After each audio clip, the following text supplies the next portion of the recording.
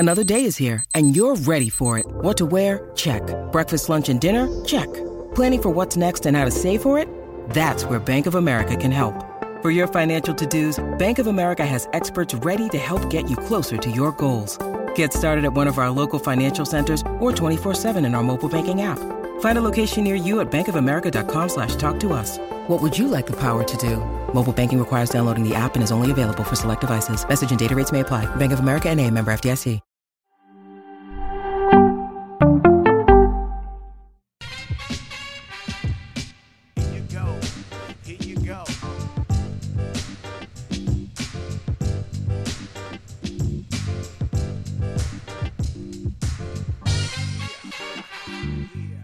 Thank you. Word of the day for August 5th, 2021 is thank you from the bottom of my heart. Social media is an interesting place, and having a show where you talk to a camera with no studio audience, it's hard to get feedback. You don't know what's funny, what's not, what's interesting, what's not.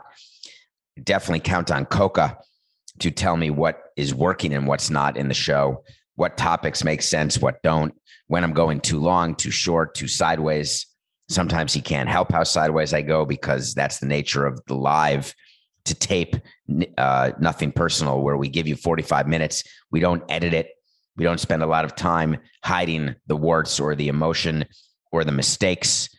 We correct corrections when you give them to us or when Coca gives them to me. But social media, as part of what we do, is we're trying to expand our reach. We want more people to listen to Nothing Personal, selfishly because it helps the show, but also because we feel as though sometimes we're talking about things that are helpful for people to listen to and can help form their own opinions about certain topics. While the show is called Nothing Personal, and that name came from Coca, sometimes it is personal. And yesterday, the beginning of the show was very personal, talking about my sister and her passing. And when I'm finished with this show, I'm headed to her funeral. And people are wondering, some people wondered why I was continuing to do shows during this time. Why not take a break? And I am going to take a break coming up here soon because we've been coming to you every day for a long, long time. But I want to say thank you because you get into my DMs. I'm very open. My DMs are open at David P. Sampson, and you talk to me.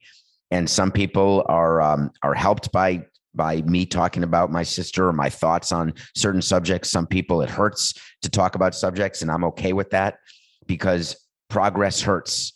Any progress hurts. And if you don't want to hurt, you are simply going to be stagnant. And that goes for you in your business, in your personal life, in your professional life.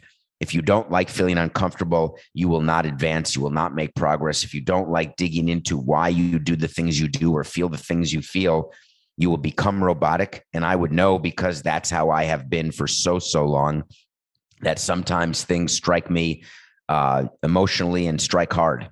And losing a sibling is something I'd never had happen to me, and I don't wish it on anybody. It's been sad and unpleasant, but the messages from people are uplifting, not just the messages of condolence, which I appreciate. I'm a responder on my DMs. I try as hard as I can. I'm way behind. I want to give a blanket thank you, but I want you to know that I will read every single one. And people talk about ratios on social media. I want to thank you for the hundreds and hundreds of positive comments. There were 2 negative comments that one of the things that I have to unpack is why my memory is such that I remember bad things about my life and childhood as opposed to good things. And when you only remember bad things, you tend to think that all of it was bad or that an experience was all bad because you don't remember when things were positive.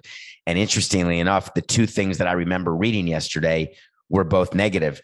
Someone said to me, "My condolences, can I have $10,000? I wasn't sure what that was about. Maybe someone thought that I would be so stricken with grief that I would not even think twice about that. And it wasn't for charity, because I would do it for charity. And one person said, "I hope that this loss torments you forever."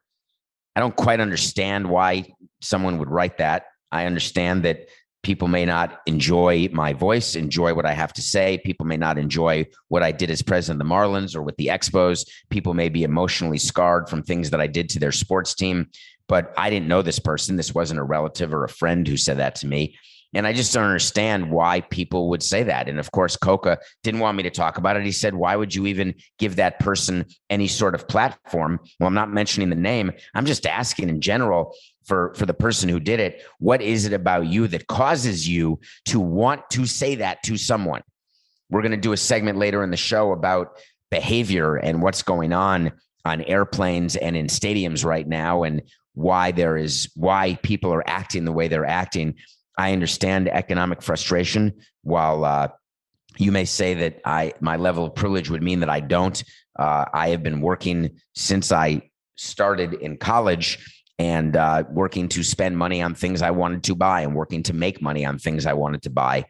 And I understand if they're economic issues or social issues or mental health issues.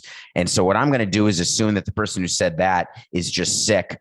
And so my wish for that person, and I will say it here on this platform, is I hope that you get help and get better, because you deserve to be better. Because whatever makes you say that and want me to live in torment and have myself torn up forever, I wouldn't wish that on anyone the way I feel right now, and the emptiness that I feel and the sadness. And it's one of those things where you can forget about it if you get distracted watching a movie or distracted doing a show, but then it creeps back in. And I'm in day 2 of that. And I have a feeling this will be thousands and thousands of days of those moments where life goes on, the show must go on. But then you think to yourself, wow, I'm not distracted. And I really wish that I could call her or anyone you've lost. It actually happened talking to the rabbi in preparation for the funeral, and which is what you do when you talk about things. And he asked me a question, and I said, hold on, I need to run that by Nancy. I actually said that. That struck me yesterday, because that's what siblings are for. So thank you again for reaching out. You may not realize it because you think I'm a robot, but I'm not.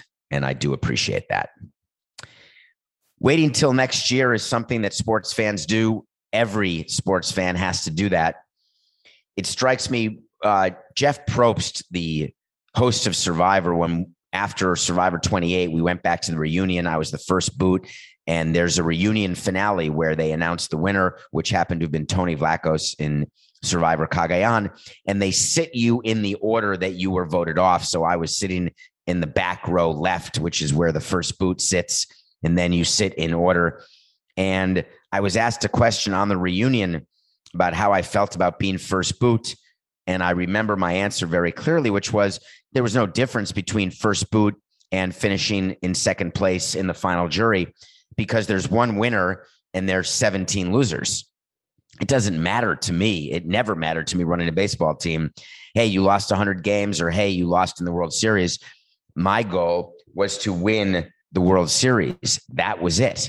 And so when you fall short of that goal, you have no choice but to say, wait till next year. And so what I would like to tell you is that waiting till next year is something that everybody has to do except one team. 29 teams wait till next year in Major League Baseball, 31 teams in football. They're all doing the same thing because they judge themselves on Super Bowls or NBA championships or World Series.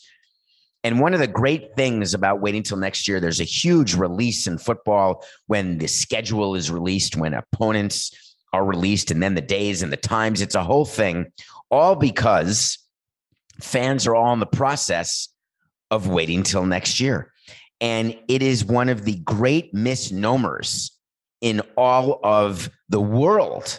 And I don't think that's hyperbole, because I'm not waiting till next year. That to me is 12 months. People say waiting till next year. Well, calendar year, if it's December 20th, hey, let's wait till next year. That could be waiting 10 days. I guess you could say that. But in sports, we always say next season, next year, he's going to be back next year. Spring training, we are now in August. Spring training starts September, October, November, December, January, February. We are 6 months away from spring training of next season, and we're not even into the playoffs yet. But what we do in baseball, that's $1, Coca. What they do in baseball that I was a part of 18 times is the schedule for next season gets released in August of the season before. But that's not the first time that executives see the schedule. We get a draft of the schedule in June. And then we go through and we see who our opponents are, and we count who we're playing on the weekends, and then we start doing pro forma budgets for next season, what attendance will be for certain games. And that is the beginning of the budget process for figuring out what your payroll can be the following season based on this year's attendance, this year's trends and opponents and who's coming to games, what day of the week. And we call up baseball once we get the schedule, and we say we'd like to have the Cubs for a weekend instead of the Braves because they draw better. We want to have a off day this day, and we want a better time for the game in Los Angeles because we have the following game in Florida. So we don't want to fly overnight. So what you do is when you get a draft of a schedule, you have to give your comments. And then they do a league-wide call of 30 schedule people who are the people we put in charge of the schedule. It was not me. I assigned someone named Claude actually to the schedule, and he would get on a conference call, and there would be this amazing trading that goes on. And so a team would say, hey, Miami, right now we're scheduled for a Tuesday, Wednesday, Thursday. Could you please change it to a Monday, Tuesday, Wednesday, and then we'll all have off Thursday instead of Monday, because then we can have our off day at home because we're leaving from Miami to go home. And instead of having an off day in Miami, on Monday, we'd rather have an off day at home on Thursday. And we would always say, okay, but then when we come to you, we want an afternoon game on getaway day, even though it's during the week. And then teams would say, no, we don't want to do that. And we'd say, fine, then we're not going to change. It was so petty. And so what we did, we actually had an abacus. We would keep track of who would play ball with us and who wouldn't. The San Francisco Giants were famous for not being cooperative. The St. Louis Cardinals were famous for not being cooperative because they were dealing with Tony La Russa. I assume the White Sox these days are not cooperative because he was very clear in the schedule of what he wanted and never wanted to waver. So we would keep track of which teams have done us solids, which teams we've done solids, and we would want equality in solid granting. And so the schedule comes out. The most interesting part is your opponents for interleague. I think next year the NL East is playing the AL West. And so we'd want to make sure that we had the better AL West draws coming to us at home. Like when you're playing the AL East, you always want the Yankees and Red Sox, but everybody wants the Yankees and Red Sox in interleague. And so obviously not everyone can have that. And so you end up just going back and forth trading. But what you can't trade is which division you play. So like the AL East is playing the NL Central. So if you are the Brewers, you want the Yankees and Red Sox to come to town, but sometimes they don't. But you know the next time you play the AL East in interleague, you will get the Yankees and Red Sox. Sometimes you get the Yankees or the Red Sox. And so it really is just about money, all of the trades that take place. And I always found it to be interesting to me personally, because I wasn't sure when I started in baseball what level of petty people were. And I waited, and then I saw, and then I realized that I could be as petty as I wanted. Sometimes I would involve the general manager in this process, because I wanted to hear from a baseball standpoint, what would be easier? Where would the players like the off days? Occasionally I would talk to the players. I never liked talking to players about next year's schedule because we didn't know which players would be on the team next year. But even players on long-term deals, we would occasionally talk to, thinking we're not going to trade that guy. And sometimes we would anyway, and say, hey, what are your favorite off day cities? And they'd say, don't give me an off day in Milwaukee as an example, which offended me because I love off days in Milwaukee or St. Louis. And I love off days in St. Louis. Who wouldn't want to be in St. Louis on an off day? There's so much to do. And so players would do it according to their families. And we'd have certain players who would say, I want more off days at home. I don't want to travel on an off day because I want to have that day with my family. Other players would say, I want to travel after a game so we can get an off day in New York or in LA. But the people with kids, the players would say, no, let's travel the day after the game on the off day, which ruins the off day because you have to be at the airport at 4 p.m., let's say, on your off day. So you lose your off day. So we would juggle all these things, and every team does it differently. I tended to want to have fewer nights in a hotel, because if you leave right after a game and go on the road for an off day, you have an extra night in a hotel that night, and that's paid for by the team. And those budget items do add up when you're trying to find places to cut to balance your budget. But if you leave and you have to pay per diem for every day you're on the road. If you leave the next day, which is a home off day, then it's one fewer night on the road, one fewer day of per diems, et cetera. So there were all of these balancing acts, and we would use the GM, and players would try to go to the GM and try to get the GM to go to me, and then players would come to me, and we would have the conversations, and then the schedule gets finalized. And then once it's finalized, you release it. And you don't do a big release show. MLB always wanted to do it, but it just doesn't work. It's too hard to get people too excited about the MLB schedule. But there you have it. That is how schedules happen. And that is how we try to get our fans involved, because when you get your schedule for next year, one of the things you do first is you start producing a magnetic schedule giveaway for the last game of the current season. So the last day of the season, we would give away a magnetic schedule of the schedule for next season. We would often not put players on the magnetic schedule because we weren't sure which players would be on the team necessarily. Or if we did put a player on the magnetic schedule, then by definition, we would put that player on the magnetic schedule. And there are certain things that happen also with giveaways. So you start planning your bobblehead days because you have to order them far in advance. You start planning giveaways according to opponents. My view is I wanted to take a strong game and make it even stronger with a giveaway. So a game that we thought we'd draw 15 or 20,000 people, hard to imagine that's my view is strong, but it is. Maybe we can get an incremental 5,000 people on a giveaway, because it's always easier than doing a giveaway on a crappy game midweek where you're going to get 5,000 and try to put that 5 into 10. Normally it's not going to happen. The other part of the giveaway of the schedule release is there is a questionnaire that comes out, and the questionnaire has questions about next year's schedule and what you want. So for example, do you want to host a game on July 4th? Do you want to host a game on Memorial Day or Labor Day? Do you want to start on the road or at home? And we would always answer the questions irrelevantly, because MLB would focus far more on bigger revenue teams, where the difference in a holiday game versus a non-holiday game is a lot more money to the team than it would be for the Marlins. So we would never get our requests granted. But there's certain things that the baseball schedule tries to accomplish, which is, hey, not getting it starting the season in cold weather spots.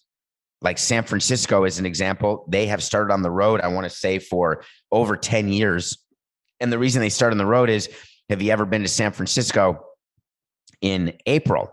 It sort of stinks there. Although ironically, the coldest winter I ever spent was the summer I spent in San Francisco. That is a very famous saying. There is no good weather ever in San Francisco, but they try to start at home for teams. Are the Marlins starting at home, Coca? Because most roof teams, you're going to start at home because you know those games will not be delayed. And that is part of the factor in doing the schedule. But the number one thing when I got the schedule that I would always look at, yes, the Marlins are started at home, 4-game series. My guess is against an NL East opponent, Coca. It's what? The Braves. There you go. So that is a normal opening for the Marlins. Not always, but normal. So the number one issue for all teams, what do you think it is? It is the end of season schedule. I wanted to always end at home and always end against NL East divisional opponents. Because if you are chasing a team like the Nationals or the Phillies or the Mets or anybody, the best way to chase them and catch them is to play them, because every win against a team you are catching is a 2-game swing. So if you're down 4 games to the Mets and you're playing them 4 times to end the year, you get to say to yourself, hey, we only have to be within 4 games with 4 to go, and it's in our hands. All we have to do is sweep and we tie for the division. But if we're playing the Braves and the Mets are playing the Phillies, then we need help from the Phillies if we're trying to catch up 4 games from the Mets. So that is something that all teams want. But because of the unbalanced nature of the divisions, which is something that MLB wants to get rid of, they want to get balance in the divisions. They want to get to 32 teams, 16 in each league. And they want to do it in a way so that the end of season games are always important, every series, but it doesn't really work that way. Like next year, the Dodgers get 9 of their final 12 games at home. Coca's telling me he must be looking at the entire league schedule right now. That's great, Coca. Any other notes you want to get out there for the schedule for next year? Anything else before I move on to GMs? All right. No, thank you. That was good value added, though. So, folks, I didn't know the Giants were starting on the road for the 13th consecutive season. I didn't know the Marlins were playing the Braves, and I didn't know the Dodgers were opening 9 of their final 12 have at home or closing. That is all Coca all the time and what he does during the course of a show. Now, he won't let me move on. I got you, Coca. We'll do it. The Angels start with 17 of their first 19 games against AL West teams. I hope that everyone is now full of information about next year's schedule. Super excited. Wait till next year. All right, so GMs are in a position where they have some input on schedule. If you have a team president willing to talk to them, GMs have some input on the baseball side. If you have owners willing and presidents willing to listen to them. And something came up yesterday that struck me quite significantly, which was Aaron Rodgers, again, was back in the media, the quarterback for the Green Bay Packers, obviously coming back. And he talked about his relationship with his GM. Remember that guy, Brian Gutekunst, who's the GM, and the issues that Aaron Rodgers had? He met the media and he did that 32-minute press conference. And he said, I just want input. And I want to know that we're going to treat our veterans better and not trade them, and understand how important character is in the clubhouse, and blah, blah, blah. Aaron Rodgers then renegotiates a contract in order to have Green Bay have Rodgers, right? For Rodgers to show up, even though he had a guaranteed contract, even though Green Bay knew he wasn't going to retire, knew that there was nothing he could do, knew they weren't going to trade him. They still wanted to find a way to make him as happy as they possibly could. So they renegotiated the deal, which is going to make my wait to see even more for sure from, I don't know when it was, that Aaron Rodgers will play for Green Bay in 21, but not 22. So they redid this deal. He's done after this year. No matter what Green Bay is telling you, no matter what Aaron Rodgers is telling you, this is his last year in Green Bay. So Aaron Rodgers meets the media and he says, you know, my relationship with my GM, it's a work in progress. And I thought to myself, and I called up Coke and I said, a work in progress? What a bunch of horse hockey. He's not working on that. What does it matter? He's going to be gone. And then I thought deeper. What does it matter to any player what the relationship he has with his GM? I was thinking back to the hundreds and hundreds of players I had, and thinking back to relationships they had with their GM, whether it was Jim Beattie or Larry Beinfest or Michael Hill or Dan Jennings, whoever it was. The relationship between a player and a GM is wholly irrelevant in every regard. Players don't play harder when they like their GM. They don't play less hard when they don't like their GM. Players don't get above market contracts because of their good relationship with their GM. They don't get below market contracts because of their bad relationship with the GM.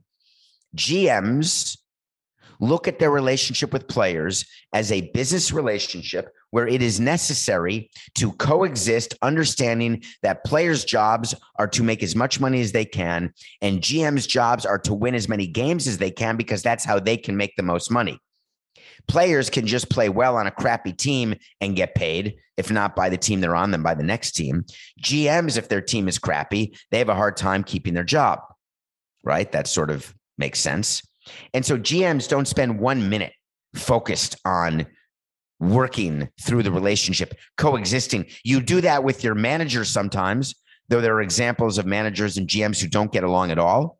And it really is something that can have an impact for the owner. So the owner will generally get rid of either the manager or the GM, make a choice, because there is a power grab going on between the GM and the manager. And when you've got a power grab in your company, you have no choice but to choose a side. The employees have to choose a side, and the supervisors have to choose a side when there are power sort of struggles. Hint, if there's a power struggle in your company right now, choose the person who's higher on the food chain, because that's the person more likely to be kept. Choose the person who does a better job for the company. That's the person most likely to be kept. If the power struggle is between the owner and anyone, choose the owner, because if you're on the wrong side of a power struggle, you will lose your job. And there are people who hide under their desks, sucking their thumb in the fetal position because they don't want to participate. But believe me, we're paying attention. We know who is with who. We know behind closed doors and in places where no one wants to talk about, when there's gossiping going on by the water cooler and there's thoughts going on email. By the way, we can see all of your emails because you are on our server. Don't think we're not looking at your emails, because we do. It is a work email. That is our right. You know it when you get a Marlins email, that your emails can be and are monitored. So that said, choose carefully. In the situation with Aaron Rodgers, it doesn't matter who he chooses, whether he wants to align with Mark Murphy or Brian Gutekunst or the chairman of the board, whoever, it does not matter. Aaron Rodgers' fate is sealed. In baseball, it is very rare for a player's fate to be sealed by his relationship with the general manager. But it is not rare for a general manager's fate to be sealed by his relationship with his manager or with the owner. So it is interesting watching the power politics sort of unravel, because it happens. And people always thought it's just baseball where this happens. And I point out, no, that's not true at all. It happens everywhere, every business, every time. Okay, when we come back, we're going to review a movie with one of my favorite actresses that I watch because it's brand new. And then we're going to get to so you want to talk to Samson question about security that was very interesting to me. We will be right back here on Nothing Personal. When you need mealtime inspiration, it's worth shopping Kroger, where you'll find over 30,000 mouth-watering choices that excite your inner foodie. And no matter what tasty choice you make, you'll enjoy our everyday low prices, plus extra ways to save, like digital coupons worth over $600 each week. You can also save up to $1 off per gallon at the pump with fuel points. More savings and more inspiring flavors make shopping Kroger worth it every time. Kroger, fresh for everyone. Fuel restrictions apply. Welcome back to Nothing Personal. My name is David Samson. Thank you for everything, for your support of Nothing Personal, for rating, reviewing. I think you follow on Spotify. You make us continue. We are continuing to be very highly ranked with all of the metrics that are used by people who are analytics people within CBS. And I appreciate that. Tell your friends about Nothing Personal. Spread the word. We love coming to you every day for 45 minutes. And we don't take your time for granted. There's going to be, I'm going to be taking a week off here soon. And there won't be Nothing Personal for a week coming up. I'll let you know the exact dates once I have them, because I don't have them currently, but it is going to come up in August. Does that mean we're not going to break a record in August, Coca? We don't take days off, because I've become addicted to the record breaking of more followers, more listeners, more subscribers, more awards, all the stuff that at the end of the day doesn't mean anything other than you're putting yourself in a position to make money in free agency. I guess that matters then. All right. One of the things that I love about Nothing Personal is I watch movies every day, no matter what's going on during the day. If I have to stay up in the middle of the night, I do. And I watched a new movie on, I don't know where. It was likely Amazon, Coca. It was called Jolt. Jolt. It was on Amazon. Jolt stars Kate Beckinsale. Kate Beckinsale, I love her. I admit it. It's Beckinsale. we better do that again. Okay. 10, 40, 69. Welcome back to Nothing Personal. We watch a movie every day. The movie of the day is on Amazon. It's called Jolt. Jolt stars Kate Beckinsale, who I will always have a soft spot in my heart for two movies that she did that are amongst my favorites. One was with John Cusack called Serendipity. If you have not seen it, Jeremy Piven, the agent from Entourage, is in it as well as Tom Brady's ex-wife, Bridget Moynihan. It's called Serendipity, as well as an actress named, is it Molly Shannon, who now plays Jake Tracy's mother in White Lotus. I believe that may be the actress who is in Serendipity as well as Kate Beckinsale's friend. The other movie that she's in that is one of my favorites is called Click with Adam Sandler. One of the most underrated movies Adam Sandler's done, one of the most mismarketed movies Adam Sandler's ever done. But Kate Beckinsale became this like action woman. And she was in all these movies that I didn't want to watch. And I'm blanking on what they are, but she was not a Marvel character, but she was part of a bunch of movies where she played this sort of badass. And I just didn't want to watch it because for me, I was more willing to watch Charlize Theron become that than I was Kate. But I was going to watch the movie anyway because I'll watch whatever she's in if it's reviewable. So Jolt is about a woman who's got anger issues, and Stanley Tucci is her doctor. Stanley Tucci from Devil Wears Prada, Stanley Tucci from the movie where they're cooking. He's been in a bunch of movies. He's a brilliant actor. He's actually doing something on CNN during the pandemic, which of course I'm blanking on, but it's a good show on CNN where he's going around the world doing stuff. Unbelievable. I guess I'm not shocked that my brain is falling apart, but I just can't think of it. In any case, she has anger issues. And what they do is they jolt her. It's like Jason Biggs in Saving Silverman, where Steve Zahn and Jack Black put electrodes on his testicles and they buzz him, or maybe on his nipples. I can't remember. And they buzz him. It must be on his nipples because I think they go on fire in Saving Silverman because he keeps talking about previous relationships when he's trying to go on another date, when he's left Amanda Peet. Anyway, it's the same concept. When she feels like she's getting angry, she jolts herself. She carries a button. There are bad guys. There are people doing bad things to her. She is doing bad things to people. She basically kills everybody. It is a totally insane plot, totally ridiculous movie with these actors who are serious actors. I'm on a terrible stretch of movies. I reviewed a movie on Le Batard today, Midnight in the Shadowgrass with Bruce Willis, which was another terrible movie. I need to watch something good today more than ever. Jolt, take a pass. All right, Coco, we had a good question from someone. You know what I want? I want to talk to Samson. So you want to talk to Samson. Get into my Twitter, and I will get through all the DMs that I have not gotten through regarding my sister and see the questions that you're asking. Here was a question that was just asked by a very loyal listener who may be from Wisconsin because it's Brewers related. What is the reason for this?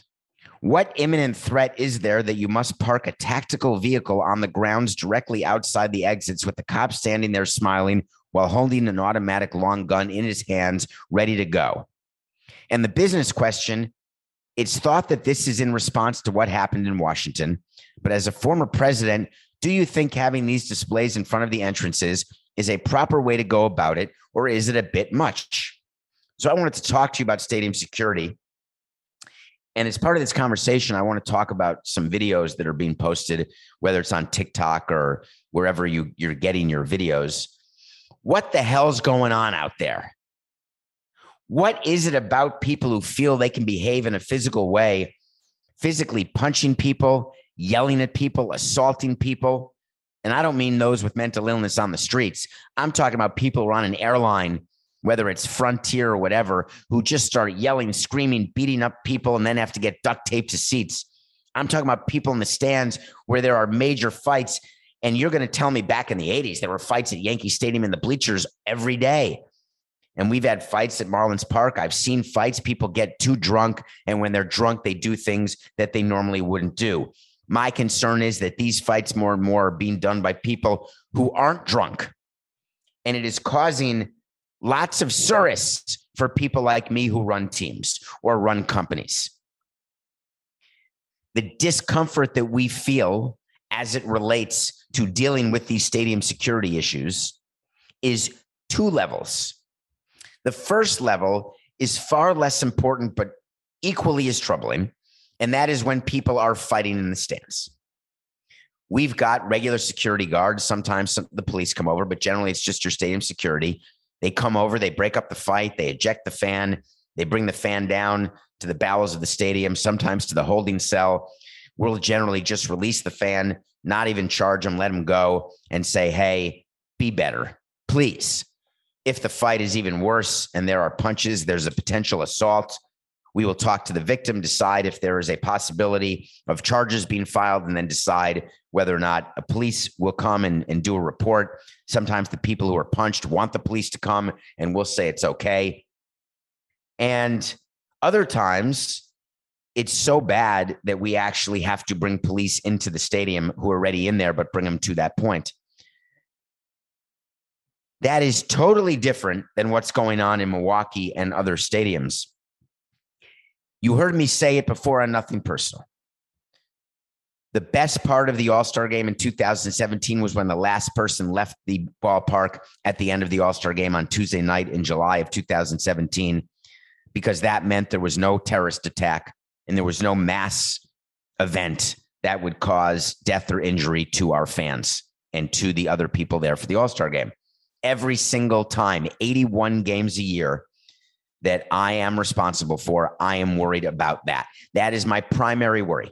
I'm more worried about that than whether we win, whether players get injured, whether fans don't like the food, whether the hot dogs are cold, whether the lines are long, whether you're in the parking lot for 40 minutes trying to get out of the garage back on the 836.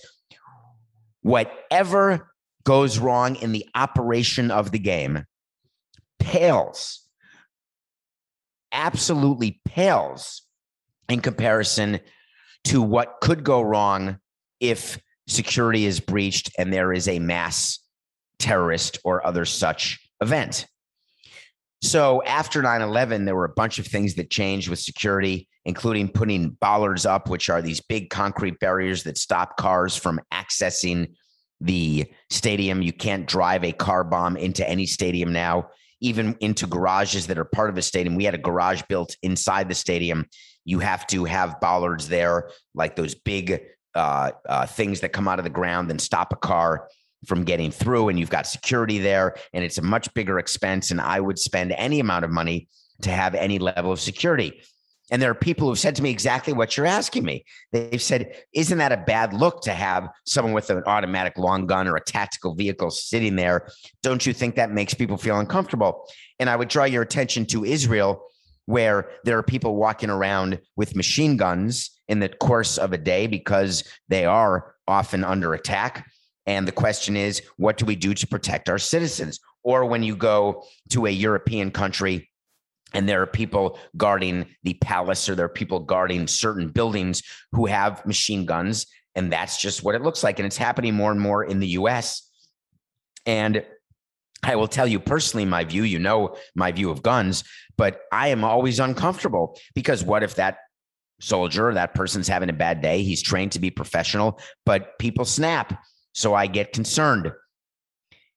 A tactical vehicle is there because in case of a active shooter, or in case of a riot, or in case of anything that goes on, you want to be ready. And what happened in Washington, where there was an active shooter and all of that craziness with, they kept people in the ballpark, then they let them go, but they couldn't leave at a certain exit, and it was total mayhem. The stadium security people would get together, team presidents got together after that and discussed, what do we need to do to make sure that never happens again? We may not be able to control if someone wants to come here and be an active shooter, but we will be able to control our response. We will be able to stop it sooner. We will be able to stop people from accessing the ballpark. We are upping security. What's the cost of that? Here's the financial cost. I would rather get rid of 5 utility players and lower the payroll to make sure that people are safe, players and fans alike. But if people are uncomfortable and say, wow, this isn't a good look, the level of care I had with regard to those people is zero, right? It didn't matter to me what people thought. My God, this is way too much security. This is ridiculous. Thank you would be my response to that, because given a choice of doing too much or too little, you sure as hell better do too much. To me, that was the easiest decision as a team president. I want the most security possible, and I will take money out of other parts of the budget to make sure there's the most security possible, because I do not want to live through what I think about every day as my worst nightmare. So the business question is, do I think it impacts business? The answer is absolutely not. I appreciate the question. Keep going. Nothing personal. Pick of the day. I knew the Astros were not going to sweep the Dodgers in a 2-game series in LA, but I made the pick before the Astros won 2 days ago. Scherzer's debut went very well for the Dodgers. He struck out 10, gave up a home run, and the Dodgers did beat the Astros 7-5. We are back to 101 and 88, 13 over. I'm going to try to win my 102nd game. I'm loving Aaron Nola as a top of the rotation guy. He's still not an ace, but certainly a top of the rotation guy for the Phillies. I'm loving the fact that the Mets aren't winning, and therefore the Phillies and the Braves can smell it. Can you smell that? They can smell the NL East. It's totally up for grabs. The NL East is going to reward mediocrity. The Phillies are playing the Nationals, and they will win the game. The Nationals are becoming patsies at the moment because of what they did to their team, correctly so. But if the Phillies can't win a game with Nola on the mound against the Nationals, you might as well call up Joe, Bryce, and JT and say, hey, let's wait till next year. Pick of the day, Phillies over the Nats. All right, I'm going to spin my wheel, if you don't mind. I don't know how to do the sound of that, but pretend I'm spinning a roulette wheel. And you know I love the green 00. This may be the second show this week I've brought up 00 on the roulette wheel and green and Robert Parrish and the Chief, etc. Speaking of the Chief, totally non sequitur. Congratulations to the USA basketball team. They're in the finals, trying to win the gold medal. Kevin Durant is totally carrying that team. Drew Holiday is having a great series as well in Tokyo.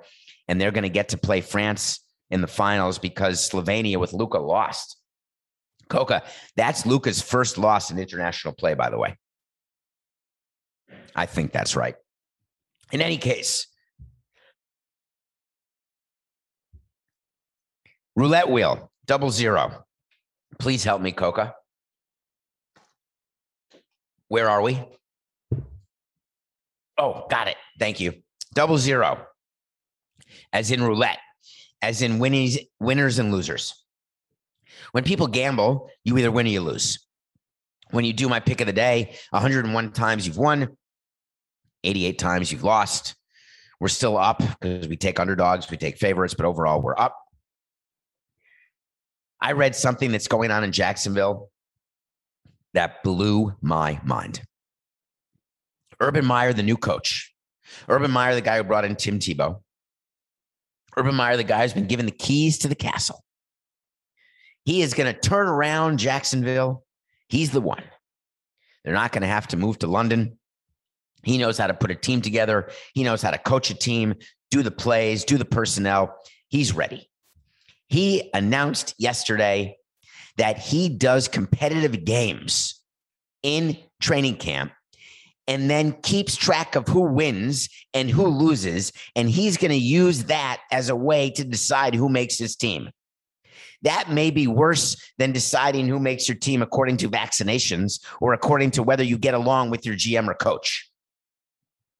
They've got them doing drills and other such things. Maybe they're playing ping pong, Coca. Maybe they're playing darts. Hey, if you're good at darts, you're a winner. And that counts as a win. And if you win more than you lose, you may be our tight end. Hey, we're going to play pool. Who's good at pool? Get a Red Bull and vodka and we're going to play pool.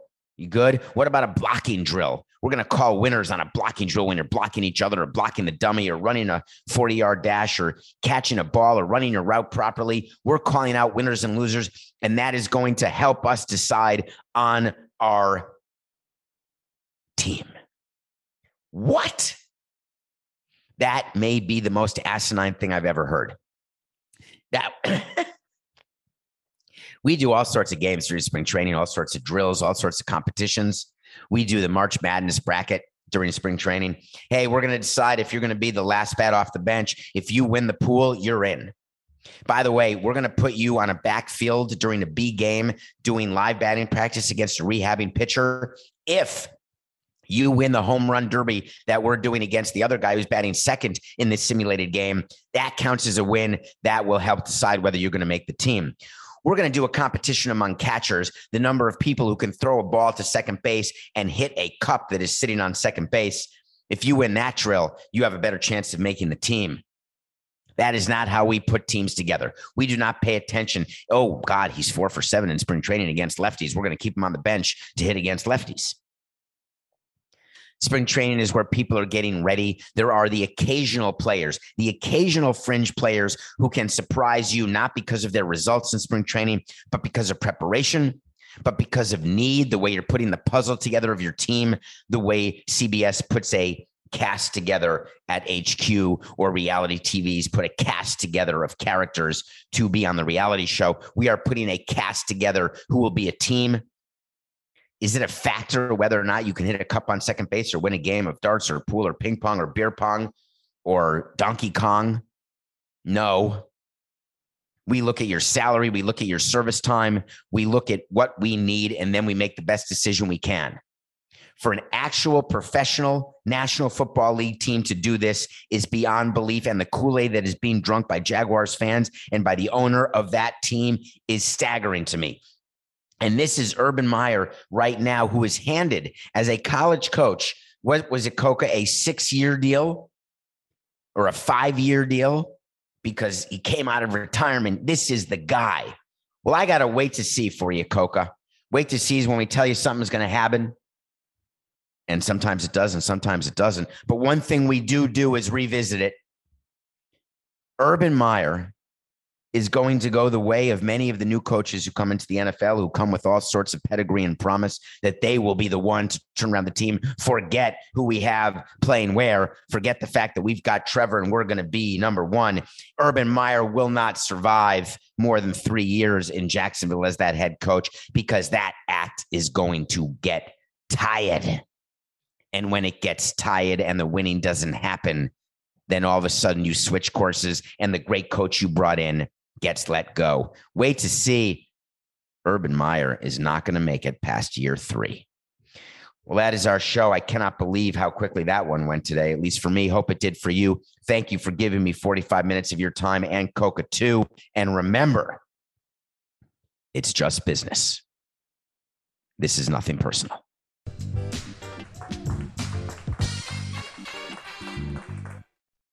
This is the story of the one. As a maintenance engineer, he hears things differently. To the untrained ear, everything on his shop floor might sound fine, but he can hear gears grinding or a belt slipping. So he steps in to fix the problem at hand before it gets out of hand. And he knows Grainger's got the right product he needs to get the job done, which is music to his ears. Call, click Grainger.com, or just stop by. Grainger, for the ones who get it done.